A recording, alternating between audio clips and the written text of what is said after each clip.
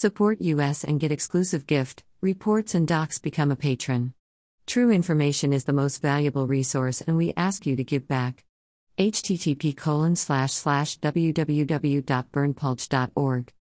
The only website with a license to spy, police light. Follow us on Telegram and Gab for even more above top secret infos and documents. https://t.me/above top secret shfl.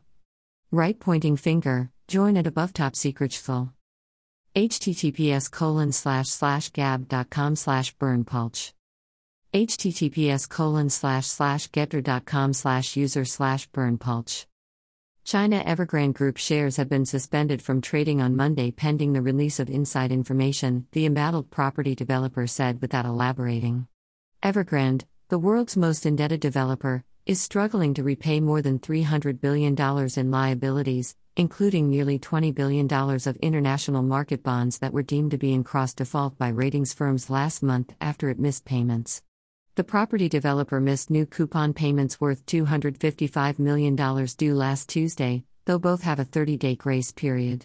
The firm has set up a risk management committee with many members from state companies, and said it would actively engage with its creditors.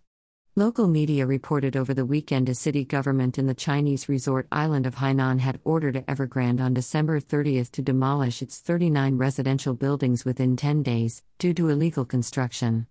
The buildings stretched over 435,000 square meters, the reports added, citing an official notice to Evergrande's unit in Hainan. Evergrande did not respond to requests for comment on the Hainan development. On Friday, Evergrande dialed back plans to repay investors in its wealth management products, saying each investor in its wealth management product could expect to receive 8,000 yuan, $1,257, per month as principal payment for 3 months irrespective of when the investment matures. The move highlights the deepening liquidity squeeze at the property developer. The market is watching the asset disposal progress from Evergrande to repay its debt, but the process will take time, said Kanita Hung, Investment Strategy Director at Tiger Faith Asset Management.